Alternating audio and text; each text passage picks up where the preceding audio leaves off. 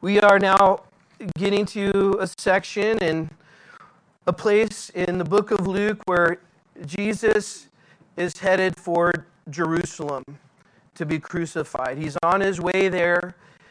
He had spent much of his ministry in the Galilean region around the Sea of Galilee, ministering, doing miracles, preaching the kingdom, and now he's on his way to Jerusalem. He has about 6 months to go until that time, and now as he's ministering, he's speaking to his disciples, particularly the 12, but there's a broader group of the 70, and then there's even a broader group of people that are at different levels of interest in following him.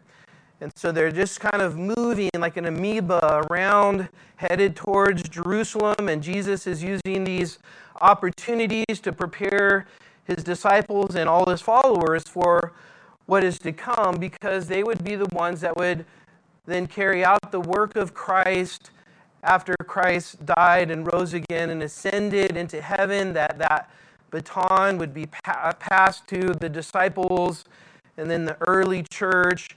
And from that point on, it's always been the followers of Christ who are carrying on the work of Christ. And so we're going to look at particularly what Jesus is saying in regards to the work of Christ, and what he wants his workers or his disciples to be doing in his absence in regards to carrying out his work. And so we finished last week looking at the end of chapter 9 in verse 62, where it says, "No one having put his hand to the plow and looking back is fit for the kingdom of God." And so Jesus was making it very clear that a true disciple of Christ is one who has gotten to the point to where their life is given to Christ to live for his purposes. That's what it means to be a Christian. It means that we have died to our old life, our old ways, our old self, and we've come alive to our life in Christ, and now we live for Christ and we live for his purposes. So what does that look like? So how does that sort of translate into what we're doing? And so we have to ask ourselves the question just right off the bat: if we're truly a believer in Jesus Christ, if we're truly born again, if we're a Christian, then is our life adequately and correctly reflecting the life that Jesus has set out for the believer to live? That's really the question. Now, what does that look like? Well, I want to read a few scriptures just to kind of get our wheels churning in our head in regards to what Jesus has said about being a disciple. So Matthew 28:19 says, "Go therefore and make disciples of all nations, baptizing them in the name of the Father and the Son and the Holy Spirit, teaching them to observe all the things that I have commanded you, and lo, I am with you always, even to the end of the age. Amen." So why does Jesus say that? Is that just for the disciples? Is that just for certain people? Is that for people that went to seminary? Is that for people that get paid? That's really what the church is. That is the Great Commission for all believers. And the Great Commission for all the believers is to go into all the world and preach the gospel. Paul, in his letter in 2 Corinthians chapter 5, really reflects on this understanding of the difference that happens in the life of a person when they receive Jesus as their Lord and Savior, where he says, if anyone is in Christ, he is a new creation. Old things have passed away. Behold, all things have become new. Now all things are of God, who has reconciled us to himself through Jesus Christ, and has given us the ministry of reconciliation. That is, that God was in Christ reconciling the world to himself, not imputing their trespasses to them, and has committed to us the word of reconciliation. So he's basically saying to be a new creation in Christ has with it then a new purpose and a new function, and that's to bring other people into a right relationship with God because they themselves have been brought into a right relationship with God. Now, probably most of you have been brought into a relationship with God through another person. If that's the case, would you raise your hand? If someone brought you to Christ by telling you and explaining to you and teaching you about the love of Christ and the gospel of Christ, can you raise your hand again? So pretty much everybody, almost everybody. You are here, and not only here, you are having your name written in the Lamb's Book of Life because someone told you about Jesus. Isn't that something? So what is now the prerogative that God has placed on our life? Is to tell someone about Jesus. The same thing. This is how it works. That's such a beautiful thing to see all your hands raised up, and you probably have someone in your mind that had been telling you about Jesus, that had been praying for you to come to Jesus, that has been explaining and going to the effort to bring Christ to you. So Paul in 2 Corinthians 5, he goes on and says that we are ambassadors for Christ, get this, as though God were pleading through us.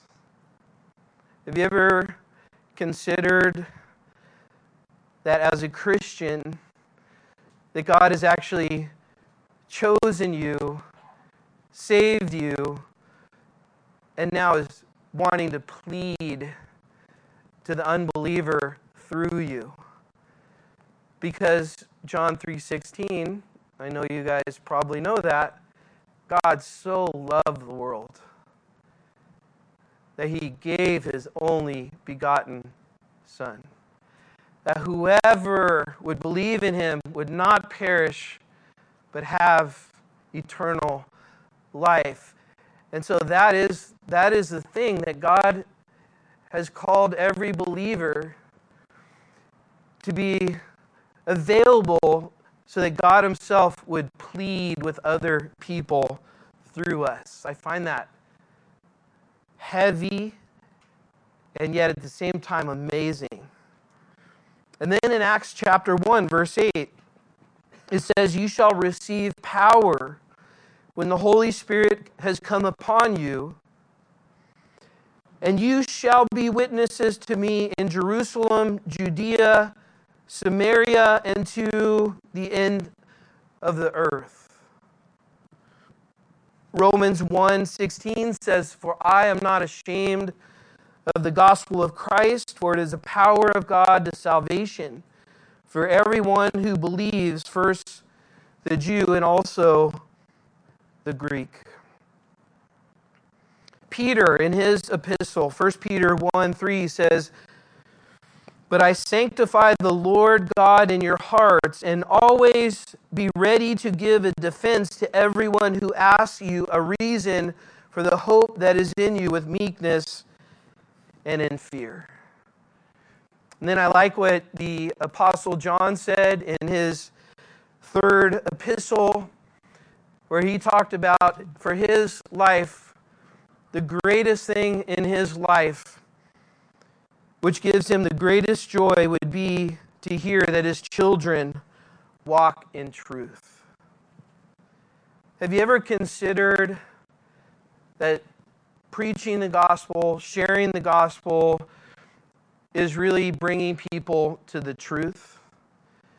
Not to a theory, not to an opinion, not to another of many other religions. It is the one and only truth.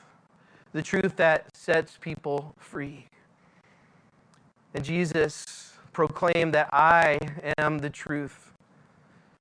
Jesus himself is it. And so this is our prerogative, this is our purpose, this is our life. But this is what Jesus is explaining and demonstrating as we go through the book of Luke, specifically in the section of Scripture that we're in. So look at chapter 10, verse 1.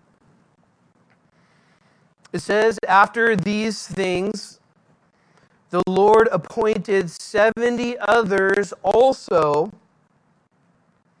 and he sent them 2 by 2 before his face into every city and place where he himself was about to go." So this is the second time that we have, in the book of Luke, seen Jesus send people out. The first time was the 12. Now the 12 is growing to the 70. The 70 disciples that we see here, this larger group, are those that he, it says, appointed. So this is how it starts, an appointment. I like how that word just kind of describes a purpose that has been set by God for our lives that are much further beyond what we can see, think, or imagine. It is true, as we grow up, we make a lot of plans. We're very little. My son, who's 4, last week wanted to be, actually 2 days ago, wanted to be a police officer, but yesterday wants to be a construction worker. His plans, he's already making them. They're changing daily. But what he doesn't know, that God already has a plan for his life. And what these 70, what the broader group of followers of Jesus that now he's commissioning, that he has appointed them something. But generally, we can look at this and know that in a broader way, every believer is appointed to this ministry of reconciliation, ministry of making Christ known. As Jesus appointed these 70, it says, and then he sent them. So there's always an action to an appointment. And that's the hard part a lot of times for us as believers, is to take the action. The easier part is to gain information, to learn, to appreciate and to enjoy the fellowship that we have with the Lord. But that has to lead to some sort of action. The truth that God gives to us regularly in His Word of God, it's meant to bless us, but it's meant to bless others as well. We are not to be as the Dead Sea where nothing flows in or out, but more like the Jordan River, living waters, things flowing in and out.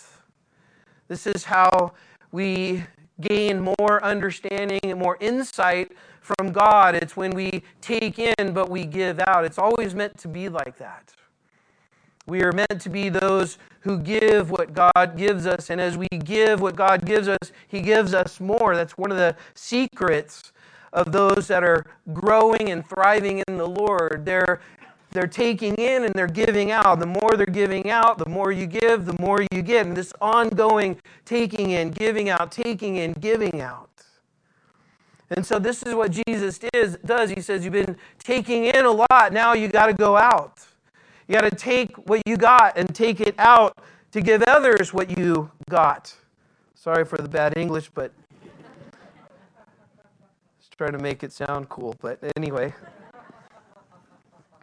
So he sends them out, and he has a prescription. I don't think this prescription can be carried out precisely if this is the model, the exact model that everyone who goes out should do, because there's some differences in the things that he said in the different groups that he sent out, but the principles we take. And the principles we take are, he appoints, we're all appointed, and we're all appointed to go.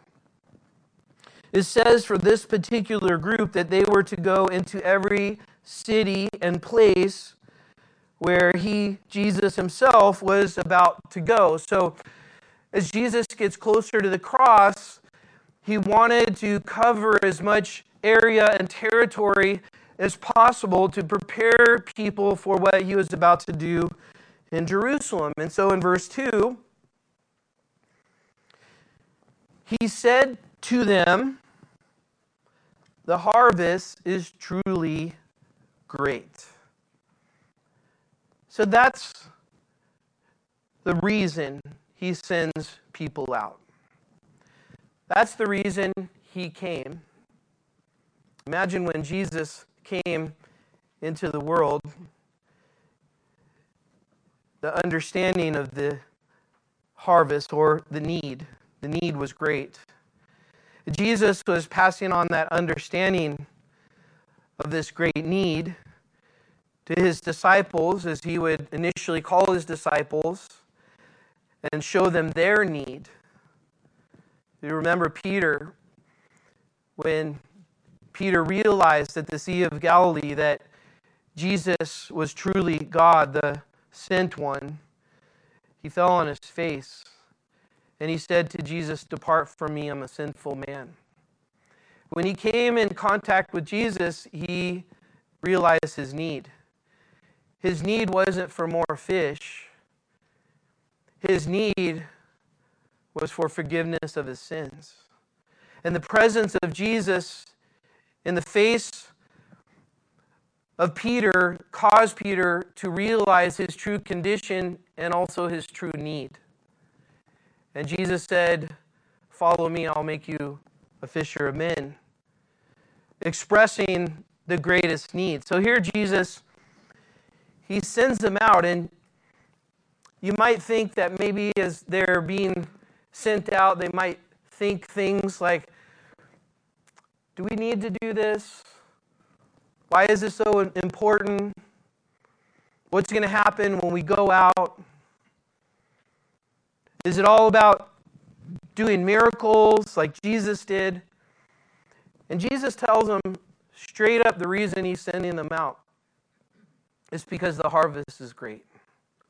The harvest, he's using a metaphor to describe this great need, just like in an agricultural community, that they'd have a great need for food, and there would be a time to gather that food in.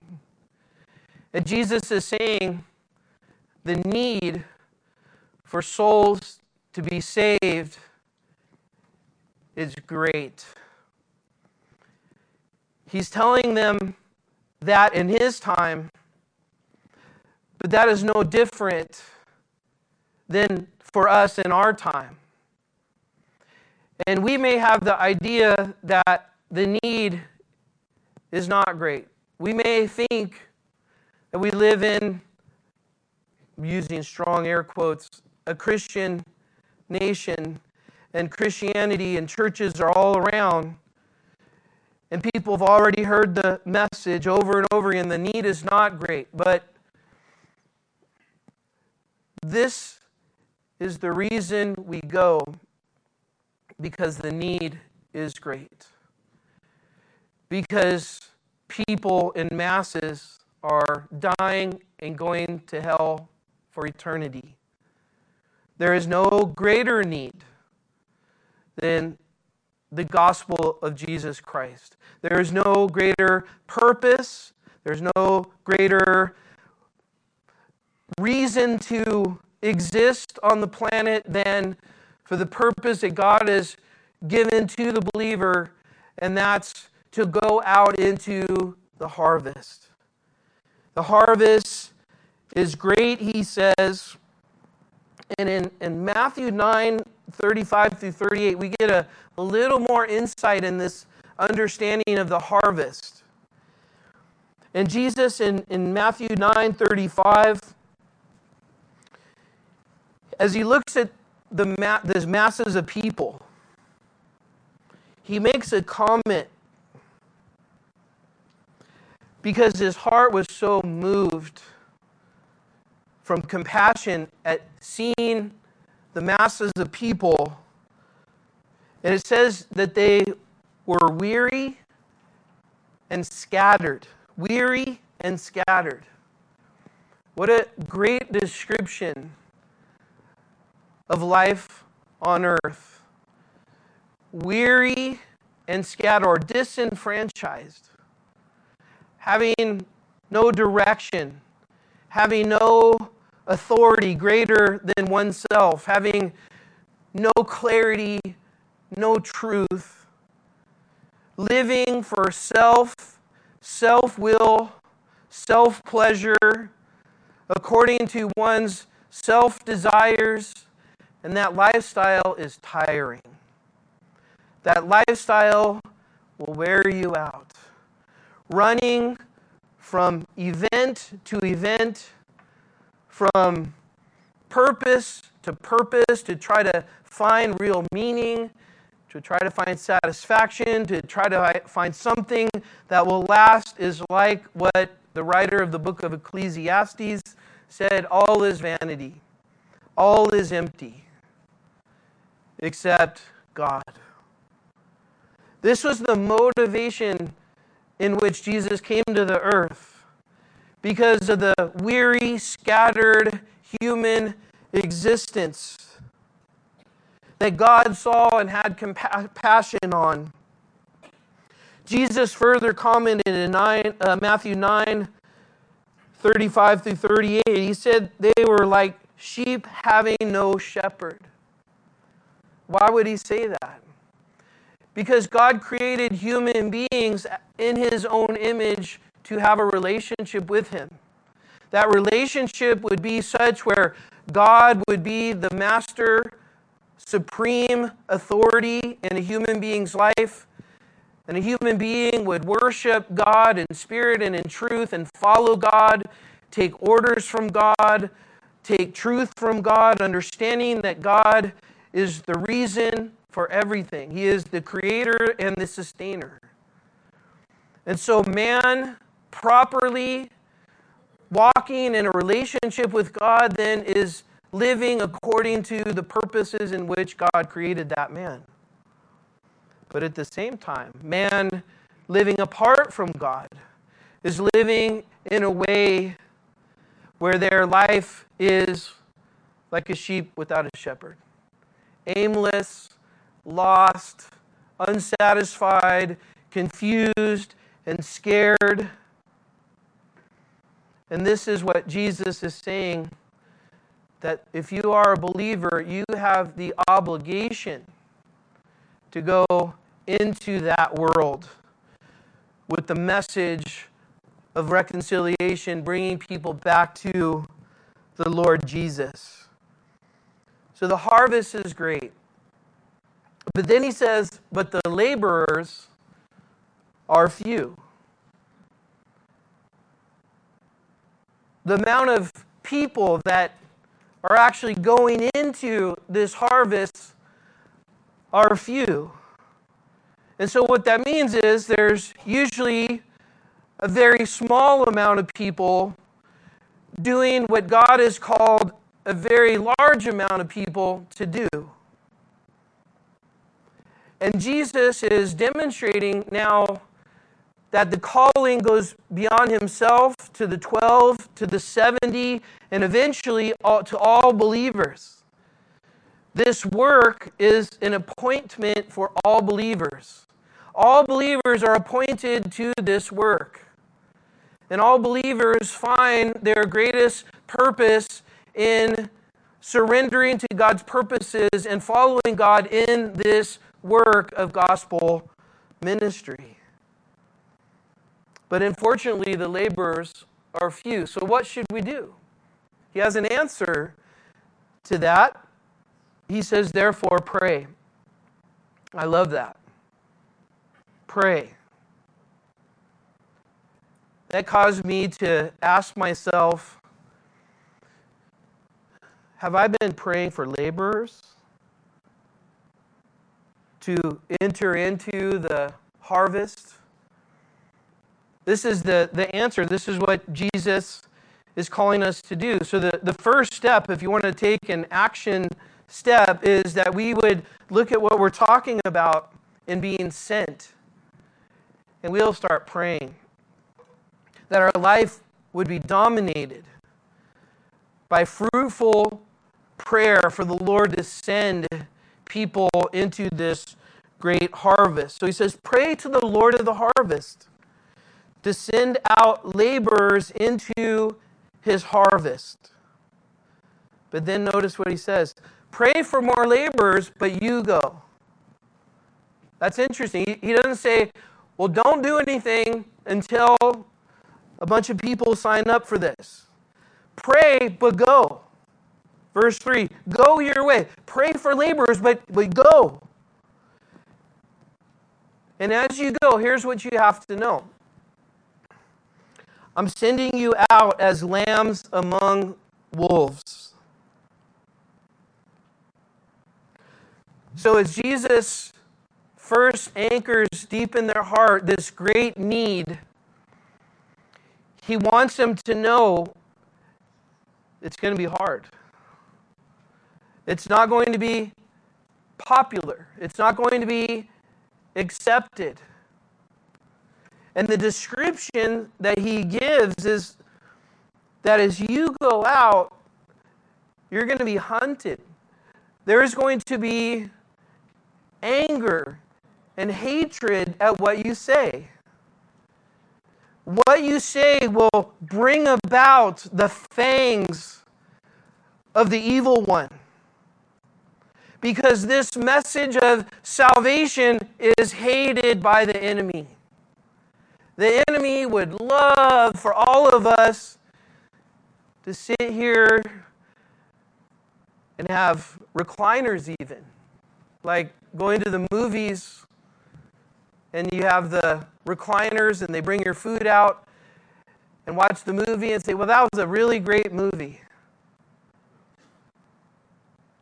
The enemy would be okay if you just learned things about God but never shared things about God. You'd be somewhat okay with that.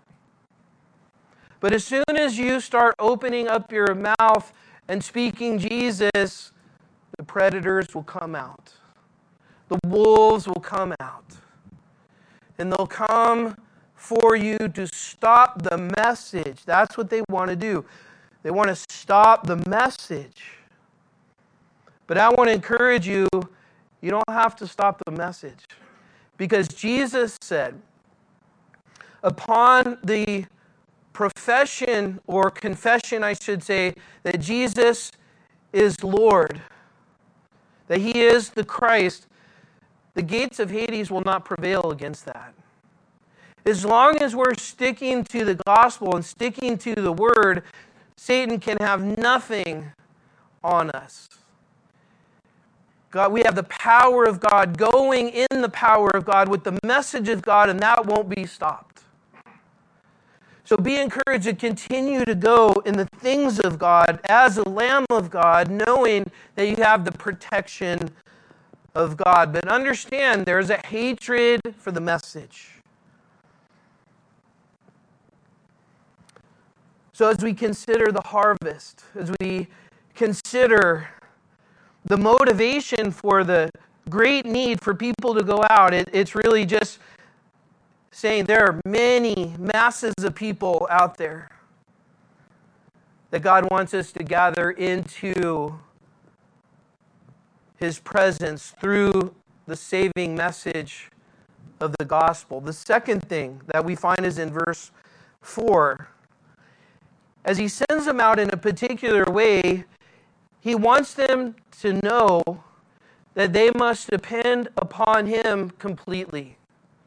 That it won't be about money that will make converts.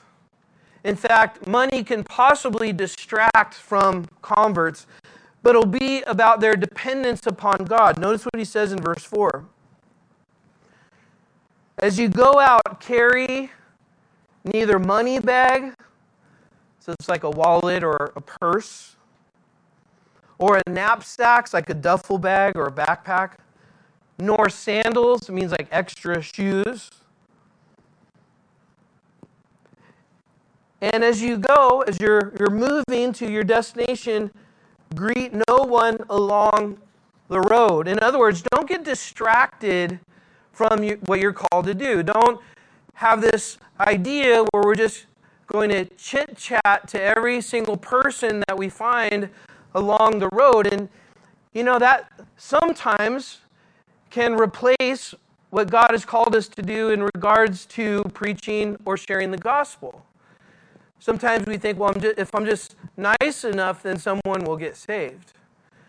And so we'll chat about all these various topics, and we'll never get to the most important thing, and that's the gospel. We'll never get to that.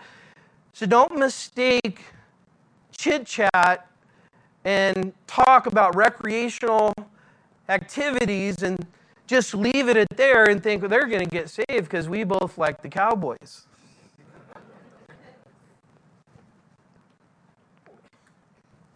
Refraining from comments there.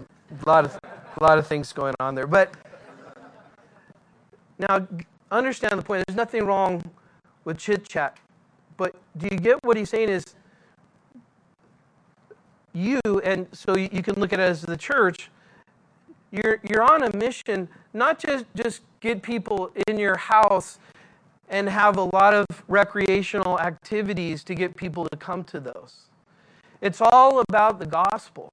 It's all about the message. It's all about the truth. It's all about that. That's the important thing. It doesn't mean you don't, bridge gaps. You can't just, normally be friends with people. But understand this great need and the great gift that God has given us with the gospel of Jesus Christ. It actually has an ability to change someone's eternal destiny from going to hell on the broad road of destruction to going to heaven for all eternity.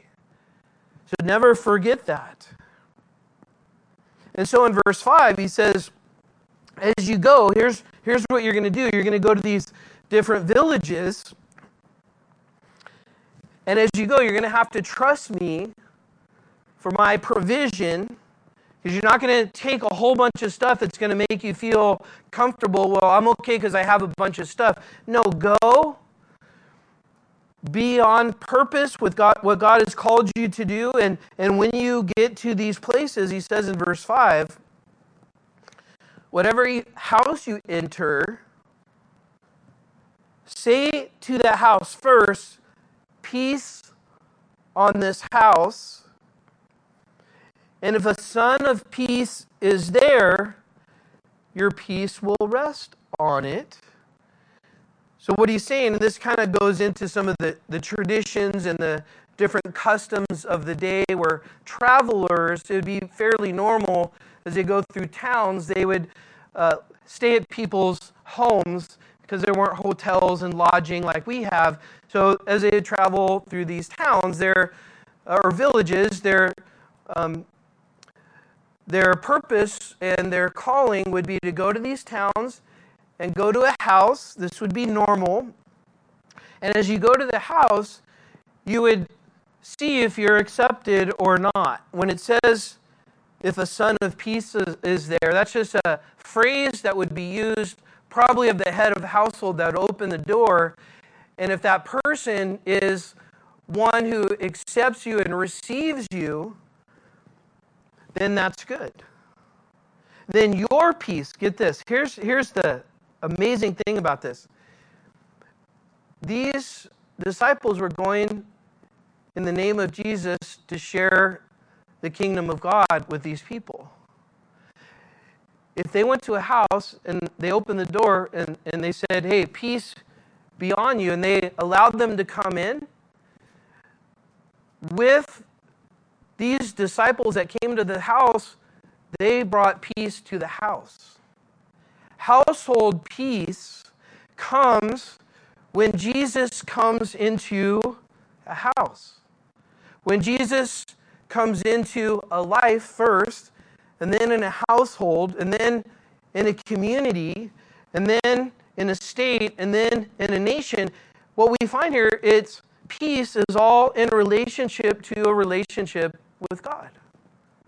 And so if you go and you say peace to this house, and remember, they're going in the name of Christ, and they come out, or the head of the household comes out, and he's there, and he accepts you, then there will be peace on that house.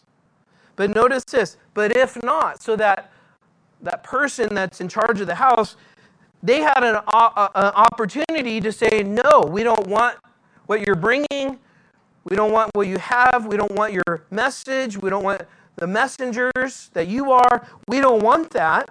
Then notice what happens. It will return to you. So the peace that these disciples had,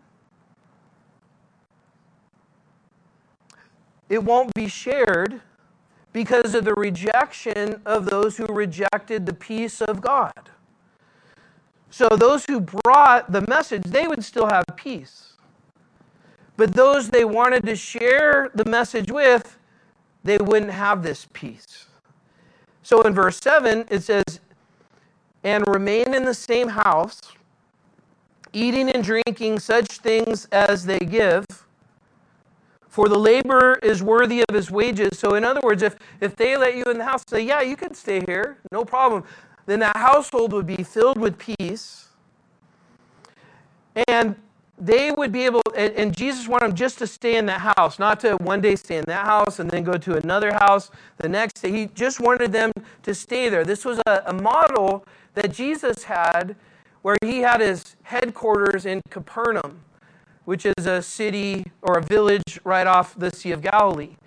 And he would stay there in Capernaum, and then he'd go out from there to do his ministry, and he'd sort of come back to the same house. So that's what he's telling them to do. He says, do not go from house to house. So what is happening here? So Jesus is giving them instructions.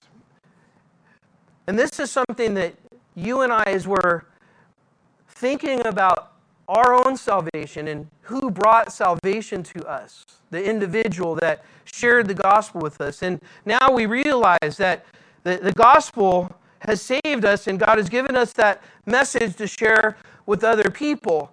And so we start to think, well, what do I do, and where do I go, and what is God calling me to do, and where is God calling me to go? So the first thing is just to know it starts right where you're at. So your ministry is right where you are. That's where you start. Just think about where you are and understand that you're there for a reason. That's your mission field. Whether it's your household, whether it's your job, whether it's school or sports activities or the town you live in or whatever. So you start praying. And you ask God to give you divine appointments. He has appointments for you. He says that. So you start asking God to lead you into places and to people that you can share the gospel with, you can share Christ with. And as you do that, there will be different responses and different things, but at the same time, you're praying, Lord, this harvest is so great, send out other people. And at the same time, you're making yourself available for wherever other place God wants to send you. Maybe it's right in your church body. Maybe the opportunity is right here, serving the Lord with the gifts that God has given you. And the opportunities that God has given you right here. And maybe it's to go plant a church somewhere. Maybe it's to go be a missionary somewhere. Maybe it's a local ministry. Maybe it's a faraway land ministry. But the point is that you're open to, Lord, I desperately want to be used by you. So you're the one who orchestrates everything. So I'm presenting myself to you. And I ask you, Lord, to direct my steps, to lead my path. I'm asking you to make me a vessel, an instrument of bringing forth this message of salvation. And so when that happens, then what God is saying here in the second part, he's saying, okay, I will, but you have to depend on me. This is my work. And you don't need more things or greater things. You just need to depend on me. Because you have been given the words of eternal life from God. And so depend on me. So that's a big part of this. When we start to realize and understand our calling and our purpose is to bring forth the gospel, then we have to understand we have to depend on God. Because there is a certain power of God that works through us in order to reach the hearts of men, because the gospel is such where it reaches the deepest part of a human being. And so the dependence on God is so important, and this is what God teaches us as we go out. This is why taking on the Great Commission as our own helps us so much. Not just those who God brings in our path, but it helps us so much. Because it teaches us to depend on God like nothing else. Going and putting yourself in the place where God is giving you these words and the truth that has set you free, there's nothing else that will grow you as being forced to depend on God, because you have taken God's word seriously and have allowed yourself to be put in a position to be used by God in this way. And maybe that's why many people retract from this ministry, is because it requires to depend on God. It requires God to work in us. If He's not going to do the work, nothing's going to happen. So He needs to give us the boldness. He needs to give us the words. He needs to give us the strength. And He needs to bring those words to the heart of an individual, to the place where they bear fruit. But see, notice the last thing. With this great harvest and God's help that He gives us, eventually it all comes down to the individual that's hearing. And that may even be right now. So whatever is being said here, there will be different reactions to it. Someone this morning could get saved. Several could get saved. Several could not accept it and not care about it. Several could be indifferent about it. Why is that? The message is the same. What I'm saying is that there's nothing different. It's because the hearing of each individual is different. What makes the difference? The heart. The heart. So a rebellious heart is going to push back and say, I don't want to be infringed upon. I want to live my life. I don't want to think about what God wants me to do. I don't want to do what God wants me to do. And there's going to be a natural fleshly rebellion.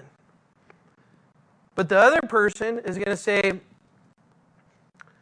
these are the words of eternal life. God will open the eyes to the willing person that truly wants to see, and they will see the truth, and that truth, when accepted, will set them free. So the message is the same, but here what Jesus is telling His disciples is like the receiving of that message is going to vary depending on the individual. So watch what He says in verse 8. He says, so whatever city you enter and they receive you, eat such things as set before you. So don't be picky. Which, if you go on the mission field, that could be difficult because there's a lot of strange things they may set before you. And He says, if they set them before you, just eat it. Don't complain about it. He says in verse 9, and heal the sick there.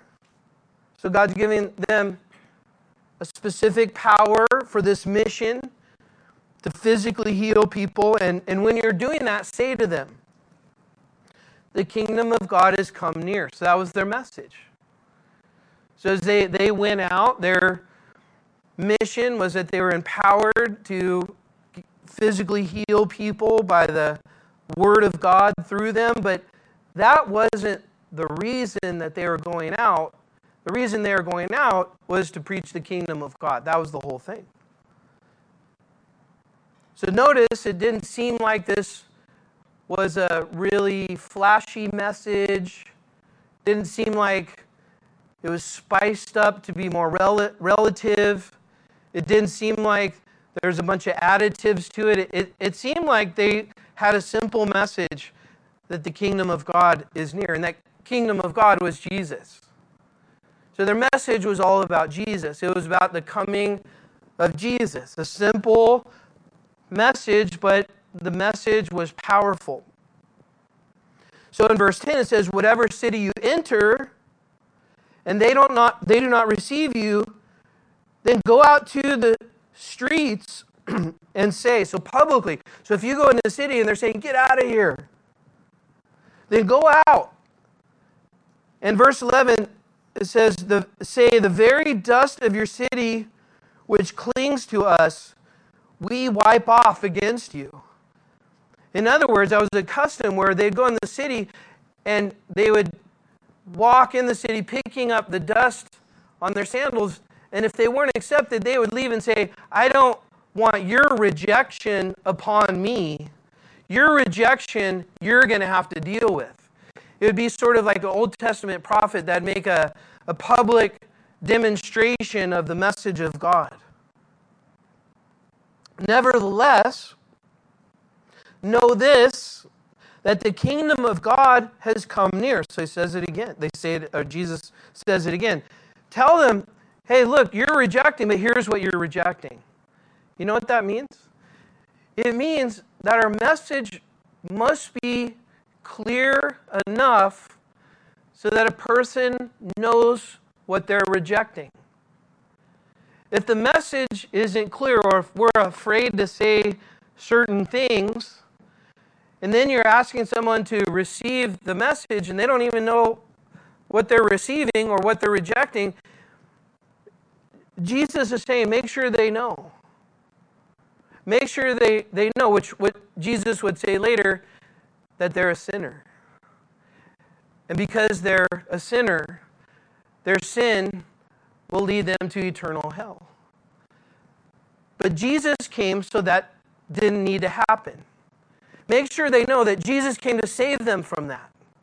Make sure they know that if they reject Jesus, they reject the only way to be saved from their sins. Make sure they know that. So when they're rejecting, they know, I'm rejecting Jesus as my Lord and Savior.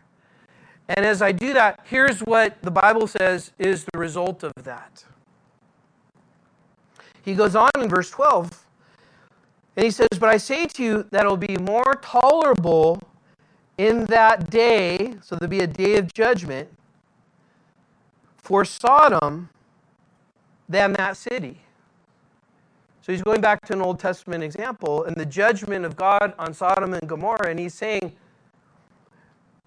you disciples that go out, if that city rejects you, let them know that there's a consequence to rejecting Jesus and the message of Jesus. And the consequence is judgment. And if you don't think there's any judgment, then just go back to what the Bible says about Sodom. Point them back to that. That there was a clear judgment in a clear town. And there's a clear reason why. And let them know that. So that they know there's precedent. Because I think that's appropriate, because a lot of people just don't believe that God would ever judge anybody. But the whole Bible talks about a day of reckoning, a day of judgment, and that's what Jesus saved us from. And he even says, it's you think Sodom was bad, those who are rejecting me now, it's going to be worse. And then he goes on in verse 13, woe to you, Chorazin, another city around the Sea of Galilee. Woe to you, Bethsaida, another city around the Sea of Galilee. For if the mighty works which were done in you had been done in Tyre and Sidon," another Old Testament example of God's judgment, "they would have repented long ago, sitting in sackcloth and ashes." That was a way of showing mourning. "But it will be more tolerable for Tyre and Sidon," Old Testament city that was judged. "It'll be better for them at the judgment than for you." And then another city, Capernaum. This was Jesus' headquarters. "You are exalted to heaven." Why does he say that? In Capernaum, Jesus did the most miracles during his time there in Capernaum. "You are exalted to heaven. You will be brought down to Hades. And he who hears you hears me. He who rejects you rejects me. And he who rejects me rejects him who sent me." And so it all comes down to this final word that these disciples were to tell the people, that their rejection had eternal consequences. And that is the reason you and I cannot sit on the sidelines and watch people be destroyed without knowing that there's a way that they can be saved. And that is the message of the gospel. The gospel is not a religious tradition. It's not a better way to live one's life. It's not a code. It's not anything other than salvation to those who are lost. It is the truth that sets people free. And it is what every single person, when they stand before God on that day, will be judged by. Whether an individual received the forgiveness offered by Jesus Christ, or that individual rejected the offer to be forgiven by Jesus Christ. And that will be it. So I don't know where each of you are here today spiritually, but you have to settle one thing. The eternal thing, the most important thing. May I say, nothing else really even matters except for this one thing. Have you received the forgiveness of Jesus Christ, which has been provided for us on the cross? Are you trusting in what Jesus did for your salvation? And if you have, then the Bible says you are a new creation in Christ. All things are passed away. Your name is written in the Lamb's Book of Life. The blood of Jesus has washed your sins away. You are forgiven. Your name is not only written in the Lamb's Book of Life, but you will be eternally with Jesus in heaven forever the moment you take your last breath here. That's what it's all about. Hallelujah. And if you have received that forgiveness, then you have an obligation to share that forgiveness. And so let's pray. We're going to take communion this morning and just see how the Lord directs us here. Lord Jesus, we thank you this morning for your word. Your word is truth, Lord. No man or human could have ever made this up. And so, Lord, we look to you now, the author and finisher of our faith. We pray for anybody here or listening that they would settle the issue right now as to their eternal destiny. And let me just remind you, the Bible says that we have all sinned and fallen short of the glory of God. Our sin requires judgment. It is proper for God to judge our sin and judge us as sinners. But it doesn't have to be that way, because God so loved the world that he gave his only begotten Son, that whoever would believe in him would not perish but have eternal life. If you now would put your faith in the finished work of Jesus Christ, your sins will be forgiven, washed away. Do that now. Do not wait. Do not presume on anything other than the decision now is on your lap. And if you are a believer here today, let's rejoice and thank God for that. Let's rejoice in that. And let's pray that God would use us to bring others to Christ. The ushers are going to come forward now, and they're going to pass out the communion elements. And I would encourage you just to continue praying, continue to fellowship with the Lord. As they're passing around the communion elements, just hang on to it and we'll take it all together. But let's just continue to seek the Lord, to pray, to interact with the Lord during this time. He took our place. He took what we deserved as one who did not deserve. As we think about these elements and what they represent, we must think about and understand how much God loves us. That's why he did what he did. His dying love for us. That while we were still sinners, Christ died for us. Communion is for those who are saved. The Bible tells us not to take communion if we are not saved, because by taking communion, we're saying we receive what Jesus has done for us. So if you haven't received what Jesus has done for you, then it's not good to take communion. But it's better to receive what Jesus has done now and then take communion. And so this bread, it reminds us of the body, the human body, the physical body that Jesus took. He took it on when he came into the world. And he gave it up fully and completely on the cross. So as we think about our participation in the bread of communion that we're holding, let's remember Jesus gave his whole self for us. Let's partake of the bread together.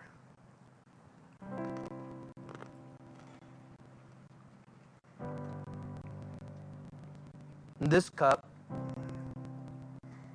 it represents the blood of Christ,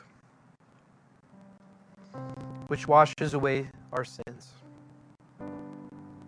It's the only way that our sins could have been washed away. That a sinless person, which was only Christ, would die as a sacrifice for our sins. And so it is his sinless blood that washes us of our sin. If you're a Christian here this morning, no matter what you've done, you stand before a holy God as sinless, as accepted, because of the blood of Jesus Christ. You are washed. You are forever washed by the blood that was shed at the cross. So we're here to remember that. So let's partake of the cup together.